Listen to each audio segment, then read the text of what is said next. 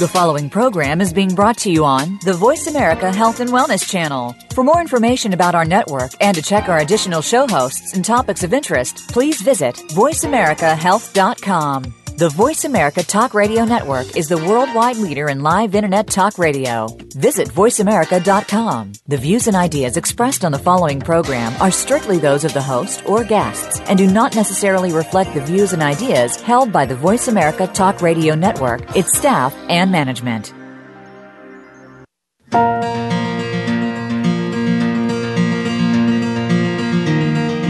Too often, we rely solely or primarily on conventional medicine to treat symptoms and disease. But these can mask the problems, so we never get to the root cause of the disease.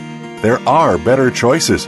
Welcome to Generation Regeneration with your host, Sandra Guy Malhotra. Conventional medicine does play an important role in effective treatment, but even more important are the daily lifestyle, food, and spiritual choices we make.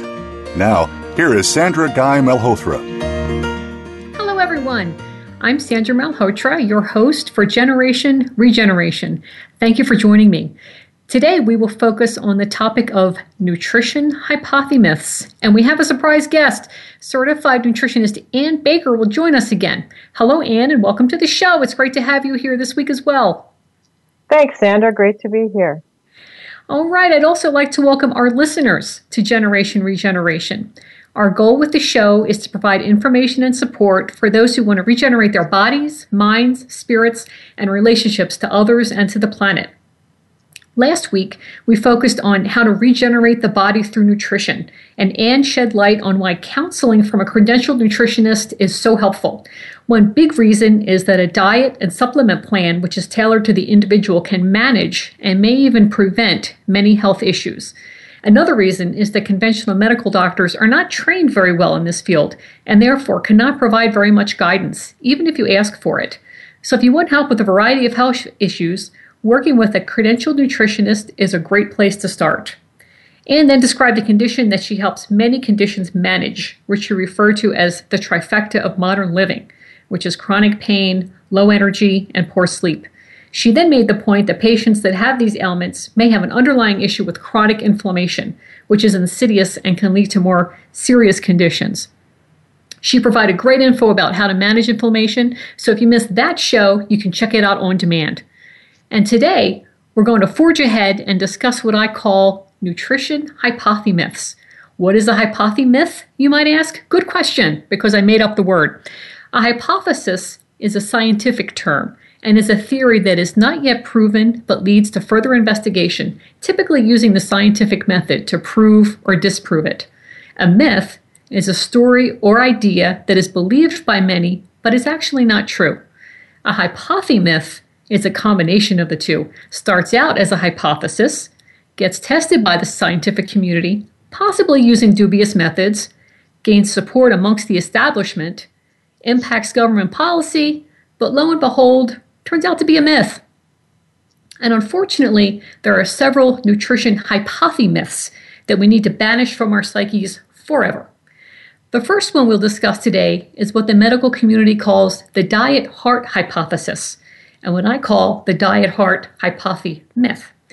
It supposes a direct correlation between dietary fat, particularly saturated fat, and heart disease, which has no doubt been drummed into your psyche over the past number of decades. For example, what do you think of as a heart-healthy food? Probably not olive oil, coconut oil, and avocados, right? It's probably low-fat or no-fat carbs, like oatmeal and cereal, correct? The problem is that this is just not the case, and this hypothesis has been debunked by recent studies, so it's time to change our way of thinking.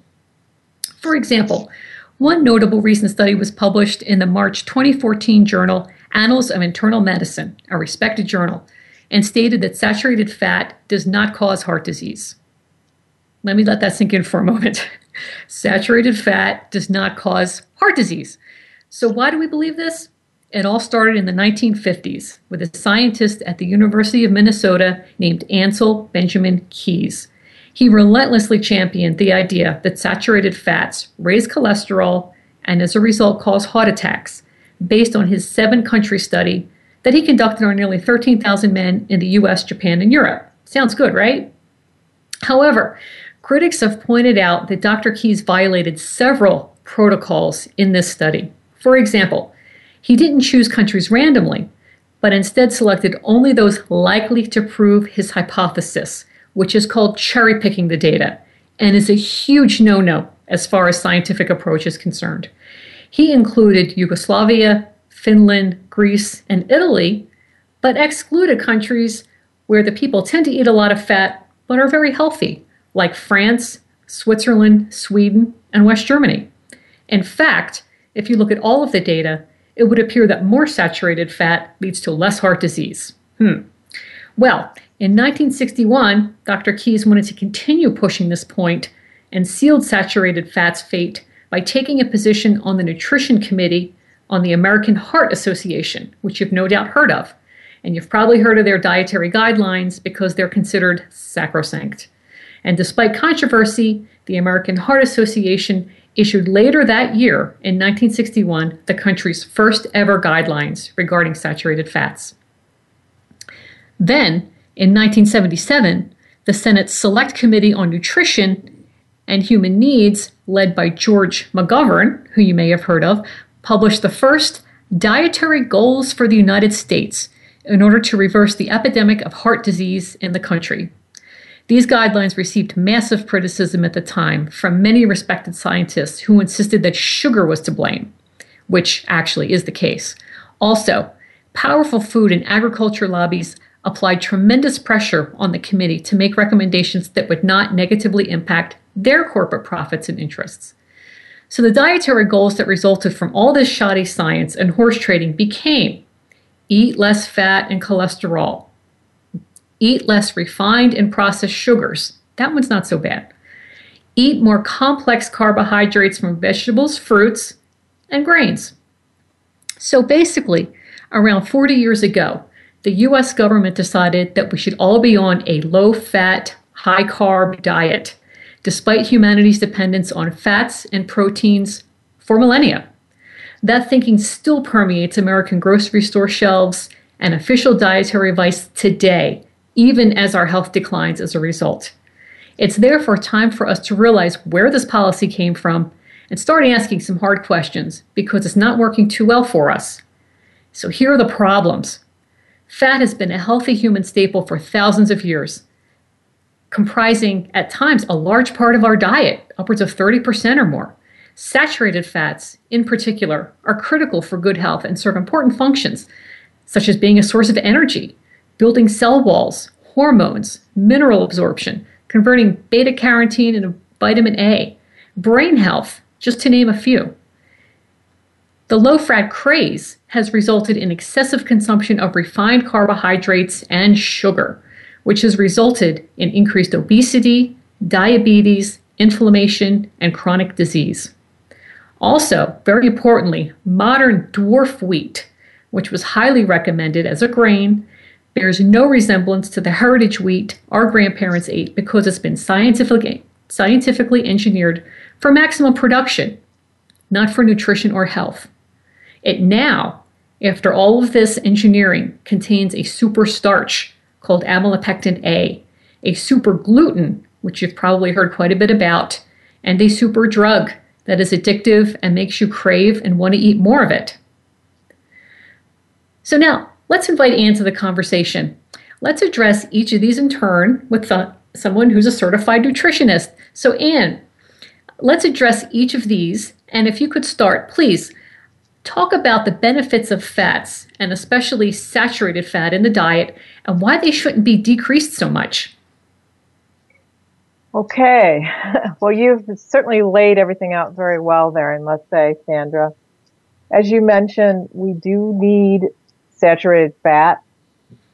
In the relationship to cholesterol is very confused and misunderstood because, in fact, we actually have a feedback mechanism in our bodies so that if we're intaking a lot of cholesterol from foods, the body compensates for this by actually reducing the amount that's synthesized by the liver. So that's something I don't think a lot of people understand. We need cholesterol And we need the saturated fats because they help for communications in between and together with the cells from cell to cell. They act protective in a way that many people might not understand. For example, the myelin sheath, which is something that people that have multiple sclerosis have a degradation of. The cholesterol is very much needed as a protective coating on that. It actually conducts nerve impulses. So when people have issues with myelin sheath, that can, go back directly to the fact that they probably have not had the correct healthy saturated fats. Now, the healthy saturated fats are not going to come from the commercially raised animal products. They're going to come from the animal products the way they were intended to graze, which is naturally on grasses and seeds, which are high in omega-3 healthy fats, as opposed to what's happened in the commercial food industry, where these animals now are being fed and have been being fed since the 50s, products like corn, wheat, and soy, which are all more inflammatory, and they're higher in, the omega-6 ratios, which we need those too. But what happened was, up to about 1950, really all the beef and the lamb and the pork was all pasture raised. And then the commercial food industry, worked with the farmers and the livestock producers saying, hey, you can bring these cattle from, birth weight to, 1,500 pounds in 14 months if you, give them a bunch of steroids, give them a bunch of hormones, and we give them antibiotics. Right. And we feed them, this wheat and this corn and this soy diet. We can get them to market faster and you can make a lot more money. So that's how the whole thing kind of got started. And that also happened back in the war. There's a very interesting chart that you can actually find online that shows the correlation between when people stopped having butter available and then ended up having to use margarine, that this is when we got a ton of increases in cardiovascular disease. That's when it all started to happen. Prior to that, we didn't have such an issue in this country. Yes. So fats are actually a very important part of our diet. And what we'll get into after the break is what people have substituted for fats, which is typically refined carbohydrates and sugar.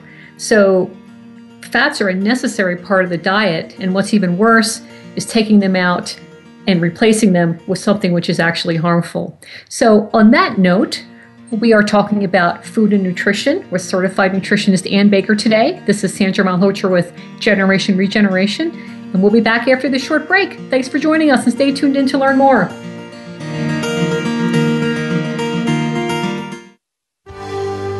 Your life, your health, your network. You're listening to Voice America Health and Wellness. A new health and wellness community is coming in January 2015 called WholeTreatment.com. As a practitioner, you can increase your visibility by creating a detailed profile, posting blogs, advertising online and live events, and accepting online appointments. As a client, you can learn about holistic healing modalities, research practitioners to find the best one for you, and conveniently book online appointments, all for free. We aspire to change the way healthcare is practiced, and together we can do it. Visit whole-treatment.com to find out more. GMOs, or genetically modified organisms, are plants or animals that have been genetically engineered with DNA from bacteria, viruses, or other plants and animals. These experimental combinations of genes from different species cannot occur in nature or in traditional crossbreeding. Most developed nations do not consider GMOs to be safe. Right now, over 80% of the corn and soy grown in the U.S. is genetically modified, and we should be able to choose whether we wish to consume these foods or not. Visit nongmoproject.org/learn-more. Have you become a member yet? Sign up now to become a member of Voice America. It's always free and easy. Plus, you get to take advantage of some great member benefits. Get unlimited access to millions of hours of on-demand content across all of our channels. Keep track of your favorite episodes, shows, and hosts in your own customizable library. Find out what shows you might be interested in based on your favorites. Plus, you get insider access with our newsletter. Membership gives you more. Sign up at voiceamerica.com and click Register at the top right. A fresh look at today's health. Voice America Health and Wellness.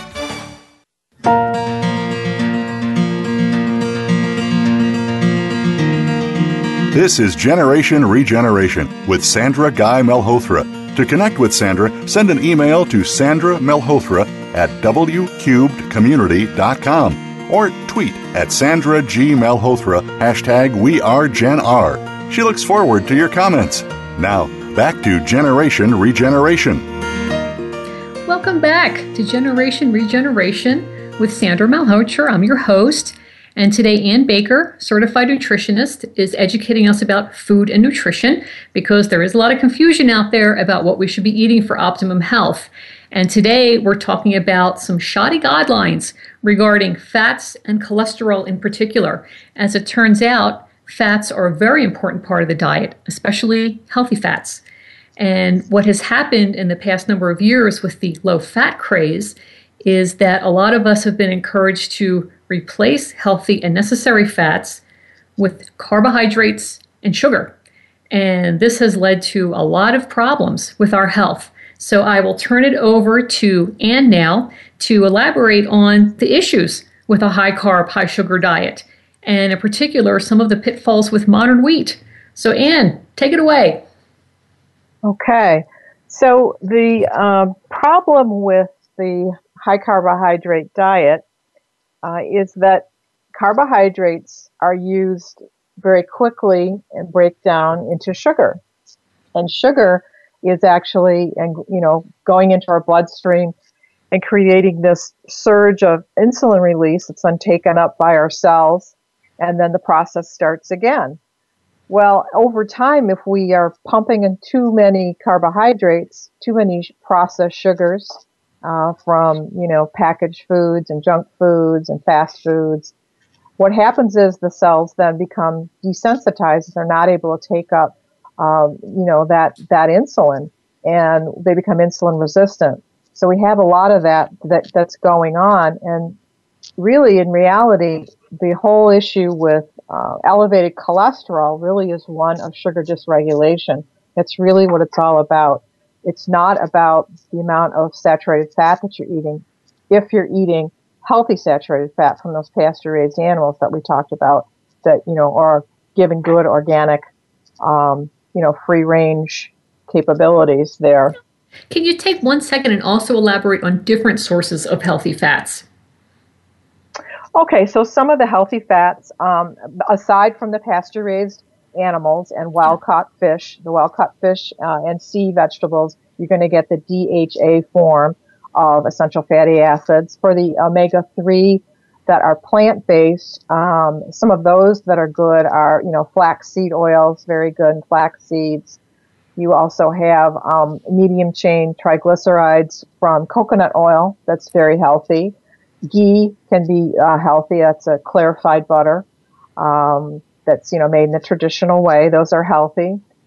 Olive oil is still a very good oil. Macadamia nut oil is healthy. Avocados and avocado oils are healthy. Organically grown nuts and seeds, walnuts, almonds, again, macadamia nuts, pumpkin seeds. Those are all healthy sources of omega-3s from plants. Are the plant-based ones, and then the animal-based ones are either the DHA form, or then we have the saturated fats from the pasture-raised animals. Mm-hmm. So you made the point about factory-farmed animals being fed a diet which is not traditional for them, not really what they eat naturally, which is soy and corn and so forth, and that leads to inflammation for them, is it then that inflammation which leads to the unhealthiness in their meat and fat? Yeah, absolutely. And think about how stressed out the animals are too. Yeah. Not, think about the conditions in which they're raised and then slaughtered. They're very stressed out. When you take a calf that's maybe 60 or 70 pounds, and you pump it full of food and antibiotics and all the other chemicals that they're giving them, and basically force feed them and don't let them have any exercise, and take 14, 15 months to get them to 1,500 pounds. What on earth is that doing to the stress of the animal? And then there's also the factor of then we're eating that animal product. What is it doing to us?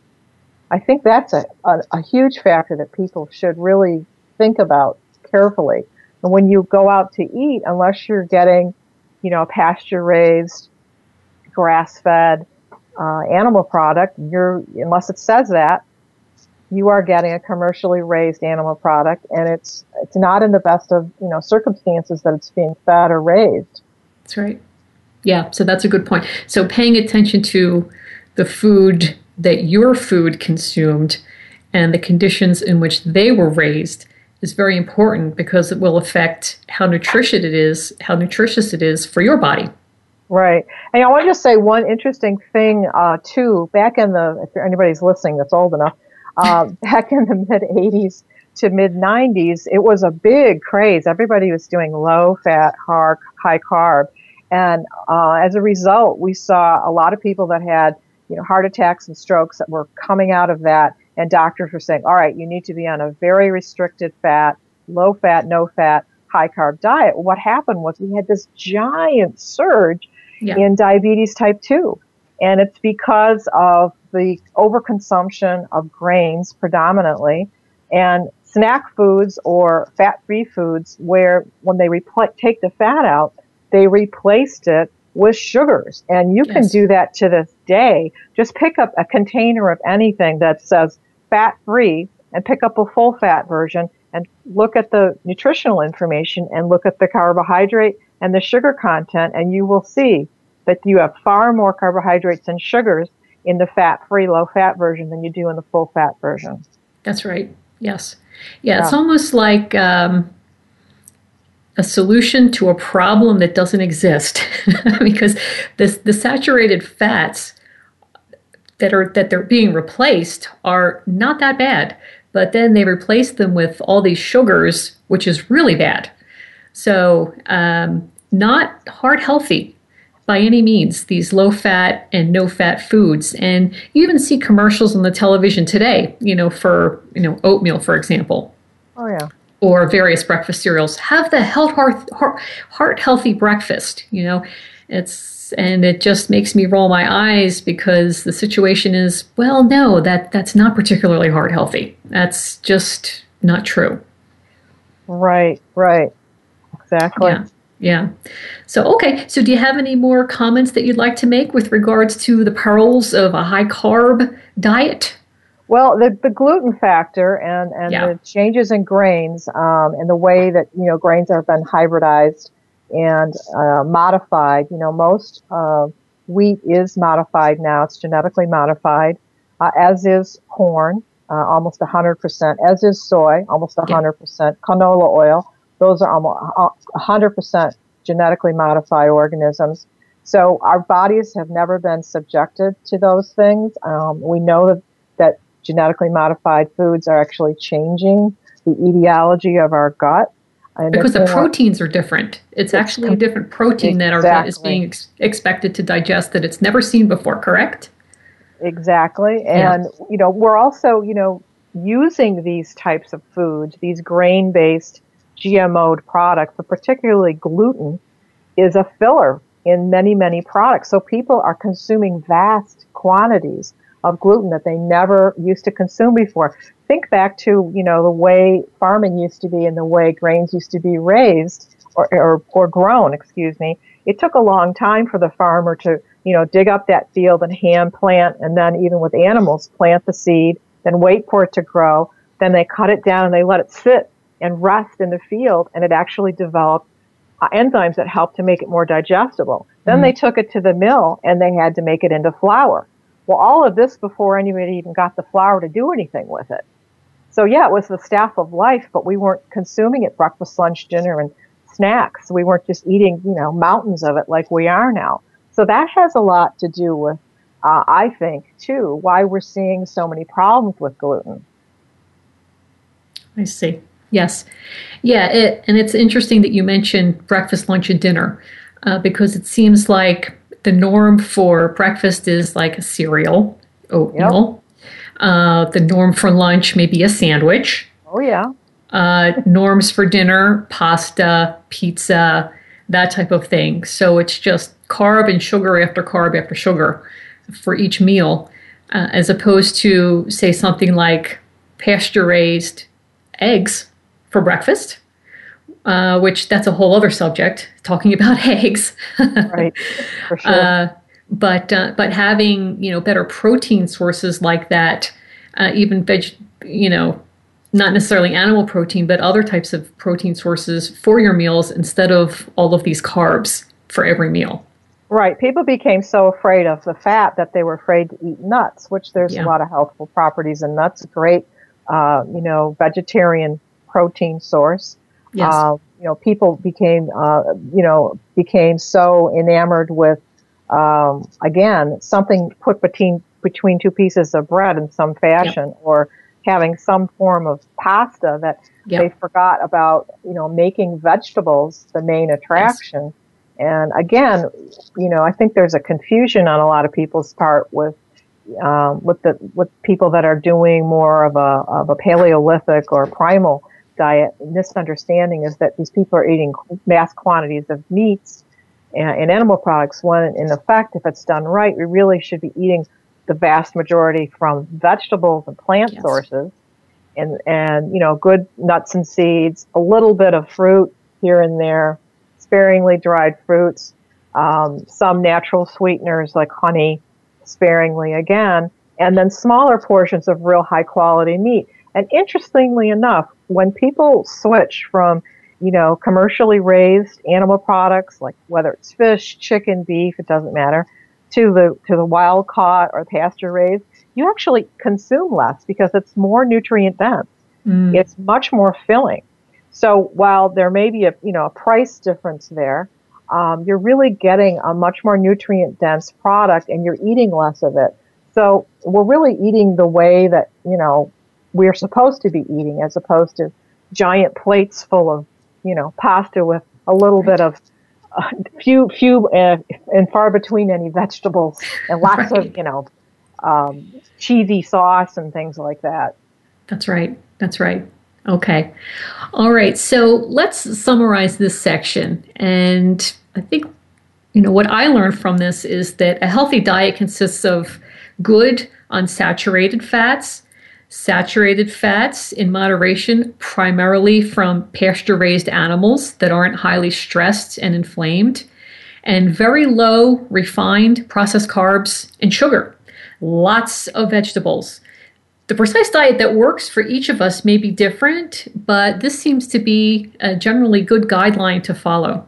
So on that note, let's go ahead and get ready for the next break. We're talking about food nutrition today with certified nutritionist Ann Baker. This is Sandra Malhotra with Generation Regeneration, and we'll be back after this short break. Your life, your health, your network. You're listening to Voice America Health and Wellness. GMOs, or genetically modified organisms, are plants or animals that have been genetically engineered with DNA from bacteria, viruses, or other plants and animals. These experimental combinations of genes from different species cannot occur in nature or in traditional crossbreeding. Most developed nations do not consider GMOs to be safe. Right now, over 80% of the corn and soy grown in the U.S. is genetically modified, and we should be able to choose whether we wish to consume these foods or not. Visit nongmoproject.org/learn-more. A new health and wellness community is coming in January 2015 called WholeTreatment.com. As a practitioner, you can increase your visibility by creating a detailed profile, posting blogs, advertising online and live events, and accepting online appointments. As a client, you can learn about holistic healing modalities, research practitioners to find the best one for you, and conveniently book online appointments, all for free. We aspire to change the way healthcare is practiced, and together we can do it. Visit whole-treatment.com to find out more. Have you had a chance to check out Voice America's online magazine and blog, Press Pass? If you love our hosts and shows, check out articles that give an even deeper perspective. Plus topics about health and fitness, movie reviews, philosophy, business tips and tactics, spirituality, positive thought, current events, and even more about your favorite host. It's just a click away at vapresspass.com. That's vapresspass.com. VA Press Pass by Voice America. All access, all the time. Helping you make informed decisions for your life. This is Voice America Health and Wellness.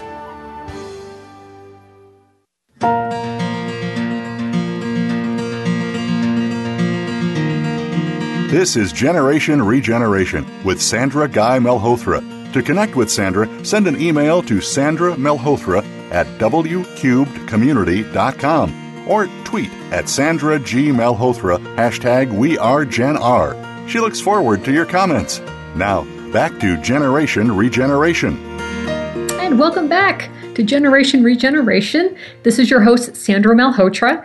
And today we have Ann Baker, a certified nutritionist who's discussing food and nutrition topics with us today.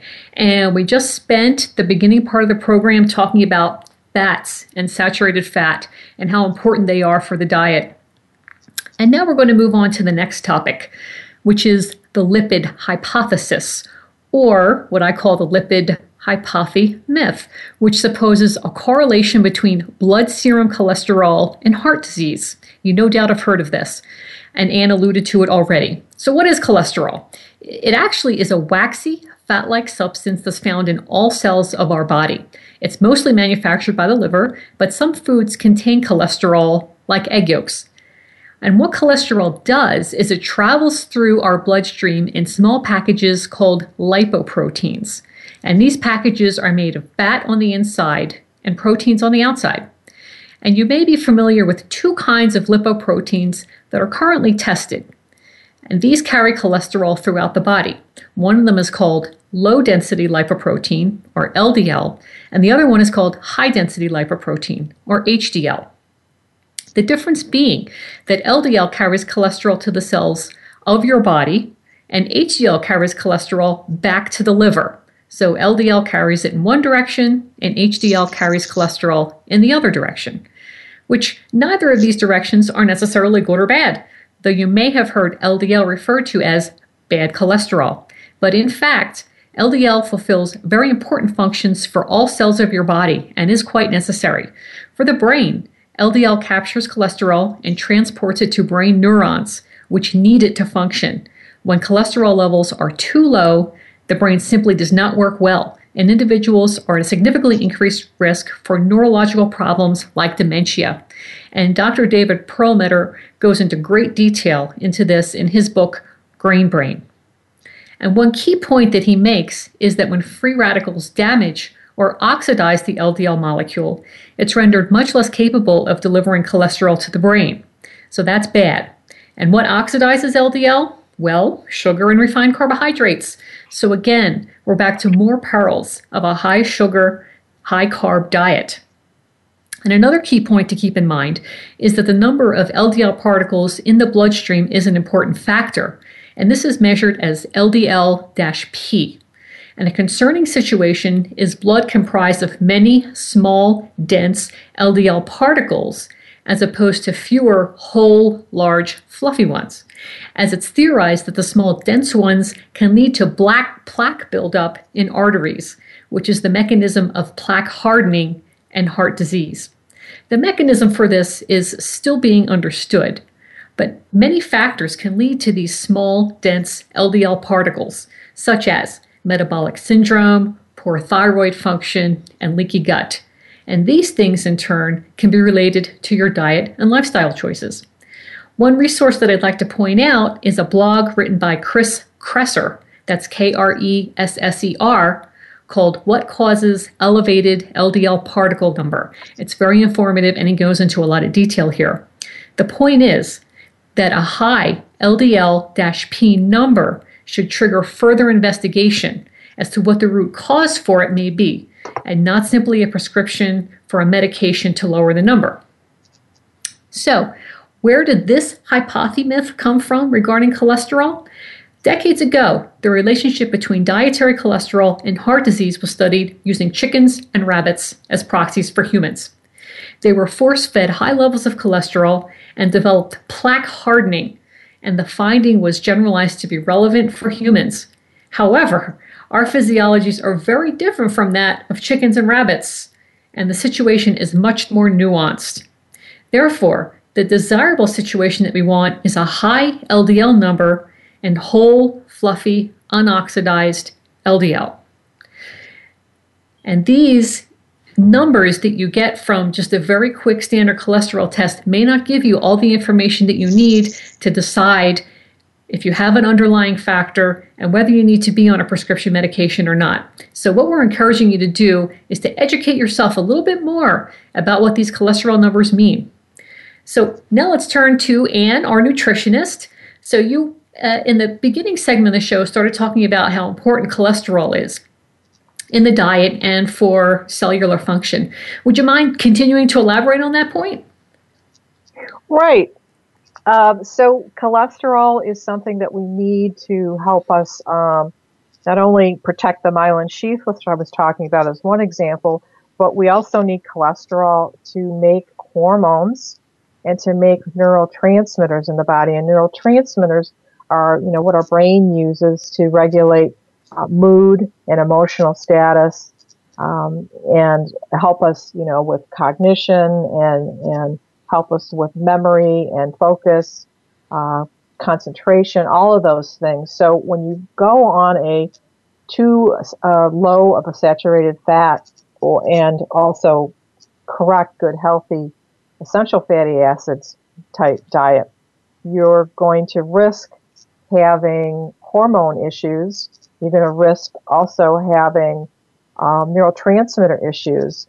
And actually, the new thinking on this in the functional medicine world, from people like Stephen Sinatra and also James Roberts, two doctors that wrote a book called Reverse Heart Disease Now, really still a great book, is that there's a lot of other underlying reasons why people have cardiovascular issues. And of course, high cholesterol is one of those topics, one of those diseases.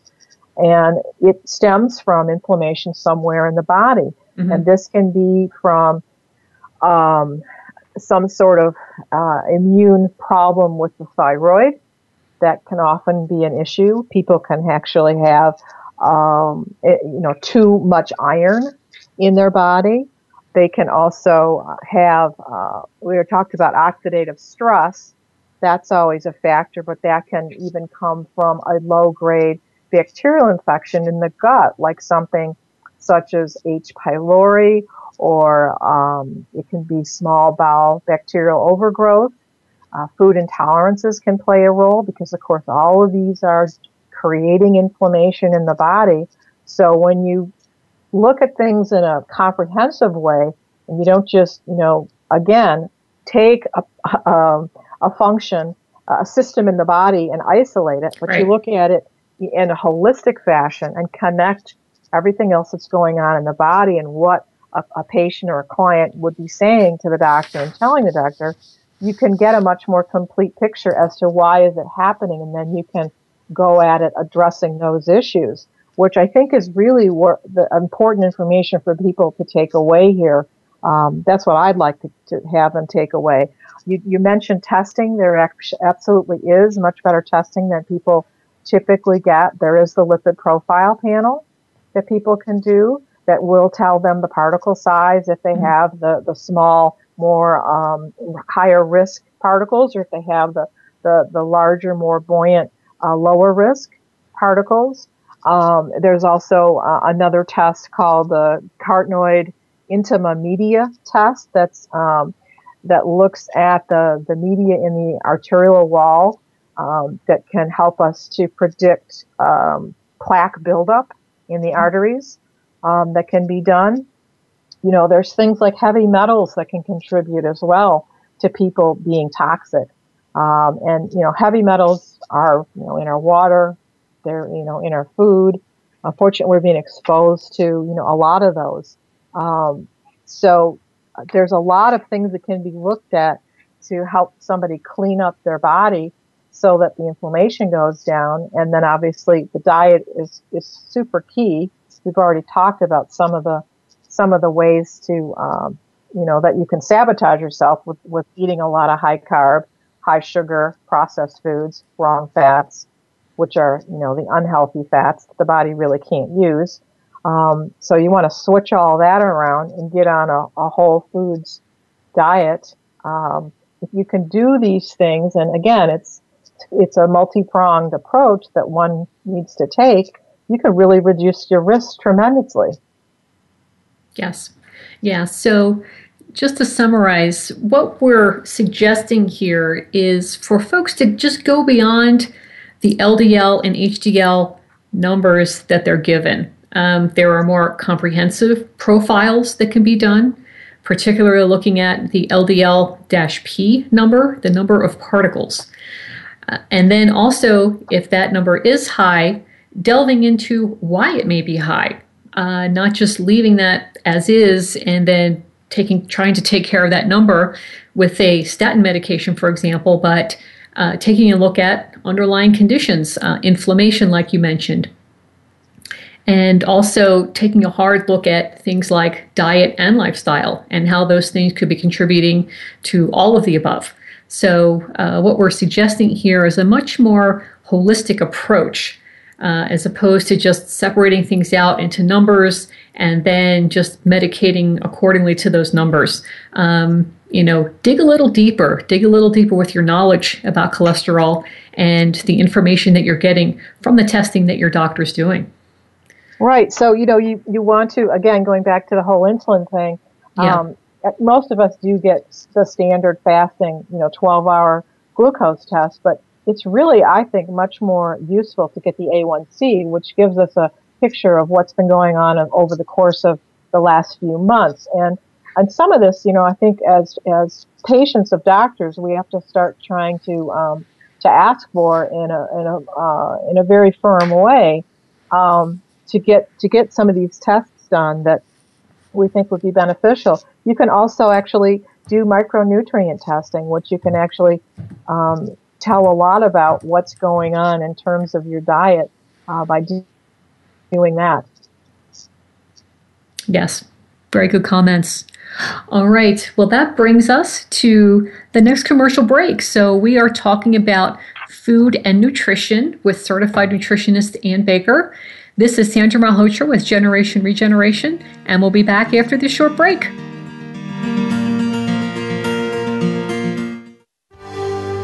Your life, your health, your network.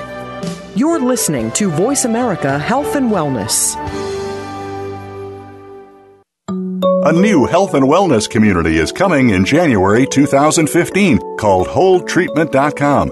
As a practitioner, you can increase your visibility by creating a detailed profile, posting blogs, advertising online and live events, and accepting online appointments.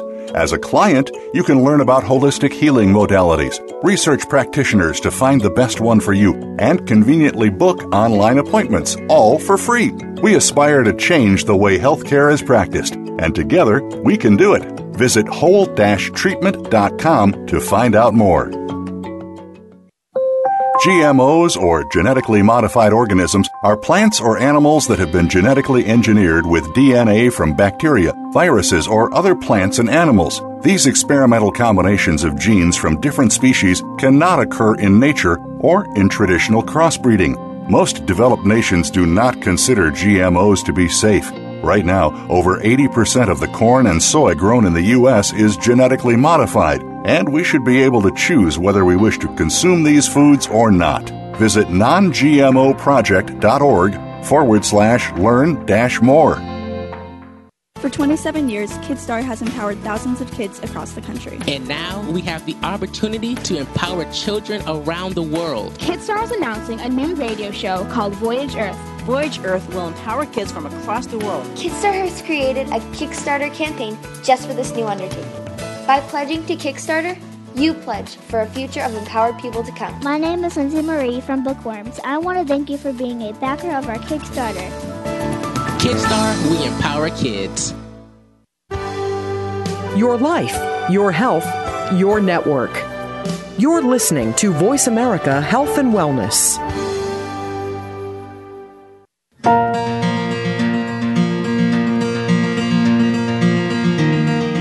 This is Generation Regeneration with Sandra Guy Malhotra. To connect with Sandra, send an email to sandramalhotra@wcubedcommunity.com or tweet at Sandra G. Malhotra, #WeAreGenR. She looks forward to your comments. Now, back to Generation Regeneration. Welcome back to Generation Regeneration. I am your host, Sandra Malhotra, and today we have joining us Ann Baker, a certified nutritionist, and we have been talking about nutrition hypothe-myths, particularly regarding fats and cholesterol. So we gave a lot of background as to where those hypothe-myths originated from, and now we're going to start getting into some of the food horrors that have resulted from these hypothe-myths. And the first one we're going to discuss is margarine. Now, margarine was recommended as a replacement for butter because of all of the saturated fat in the butter. But as we've discussed, saturated fat, especially from pasture-raised animals, is an important part of the diet in moderation. And so it's really a solution in search of a problem. But here we go, we have it. And it's really, if you look into it, quite nasty stuff. The manufacturing process for margarine is quite extensive. It may wind up looking fluffy and yellowy like butter, but it bears absolutely no resemblance to real food. It starts off with probably very likely genetically modified soybeans, corn, cottonseed, or rape seeds, and then goes through a lot of processes in which the oils become rancid, stabilizers and other artificial things are added. It's really nasty stuff. So on that introduction, I'll turn it over to you, Ann, because I know you have strong feelings about margarine as well. So take it away. Right. Well, it's, all the hydrogenated oils that are used as well. You laid it out pretty well there, Sandra. It's not something that our bodies really can use because the oils that they're utilizing to make these margarines, much like the oils, unfortunately, that are used as cooking oils in, commercially, in commercial kitchens, when you go out to eat, even at a good restaurant, are not the right oils for the body because essential fatty acids are a lock and key analogy. We need the right key to fit the lock. And unless you are, getting the healthier oils, your body isn't able to use them. So then that means you actually have an essential fatty acid deficiency. Your body knows what to do with a saturated fat. It's a natural oil. Your body knows what to do with an olive oil. Your body knows what to do with, macadamia nut or avocado.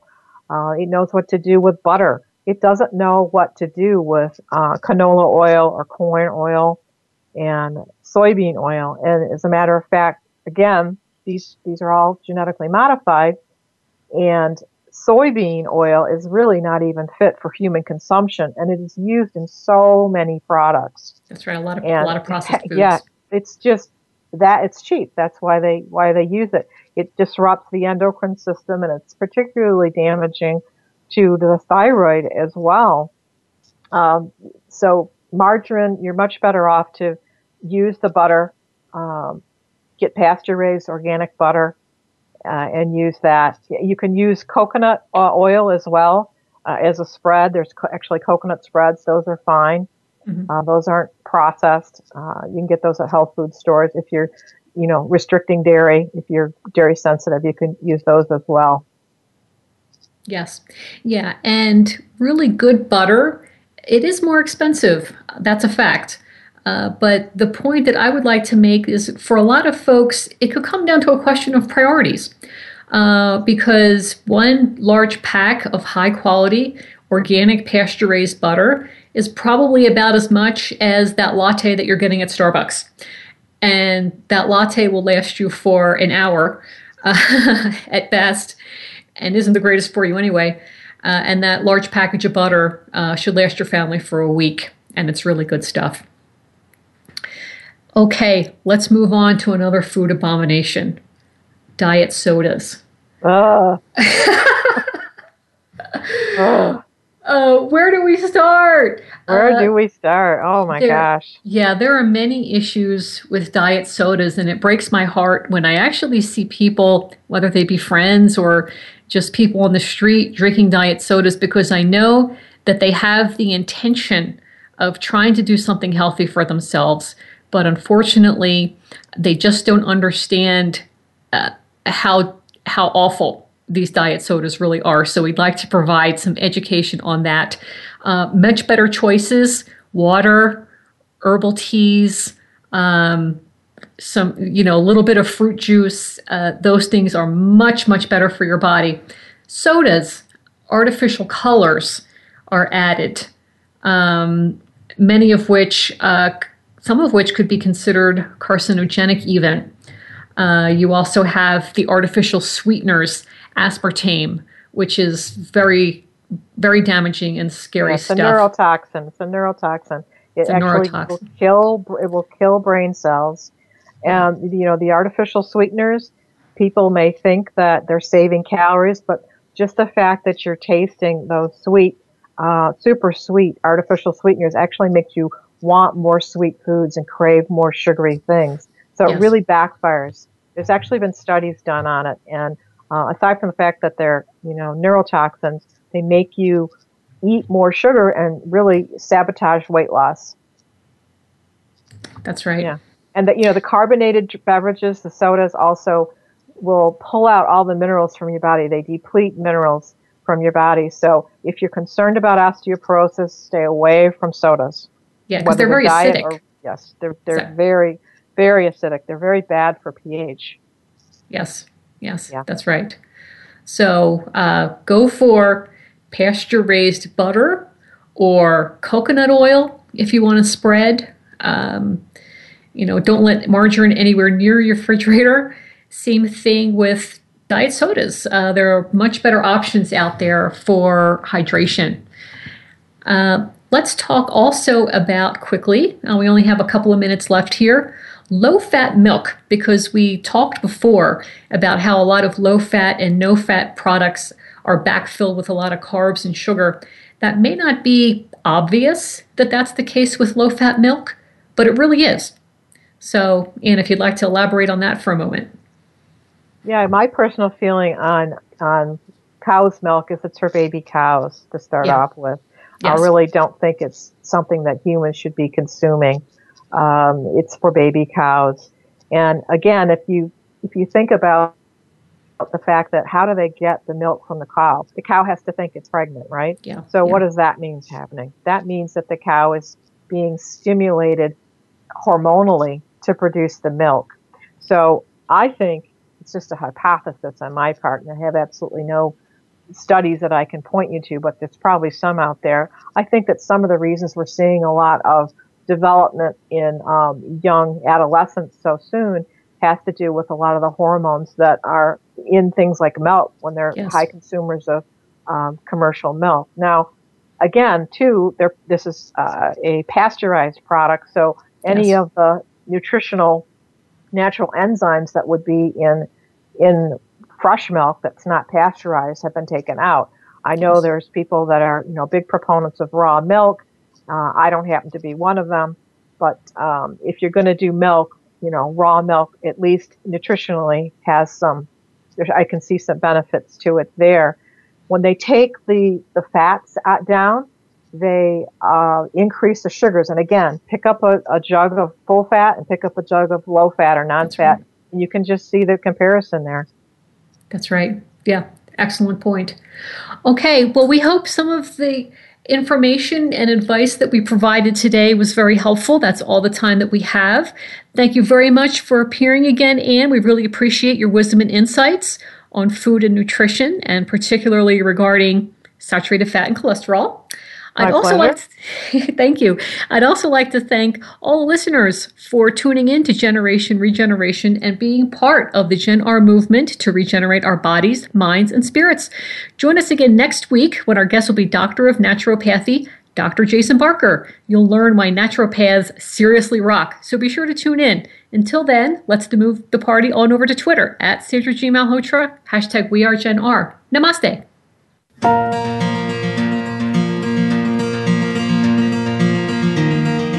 Thank you for tuning in to Generation Regeneration with Sandra Guy Malhotra. Please join us again next Tuesday at 3 p.m. Eastern Time and 12 noon Pacific Time on the Voice America Health and Wellness Channel. In the coming week, think of the changes that you could make to regenerate your body, mind, and spirit.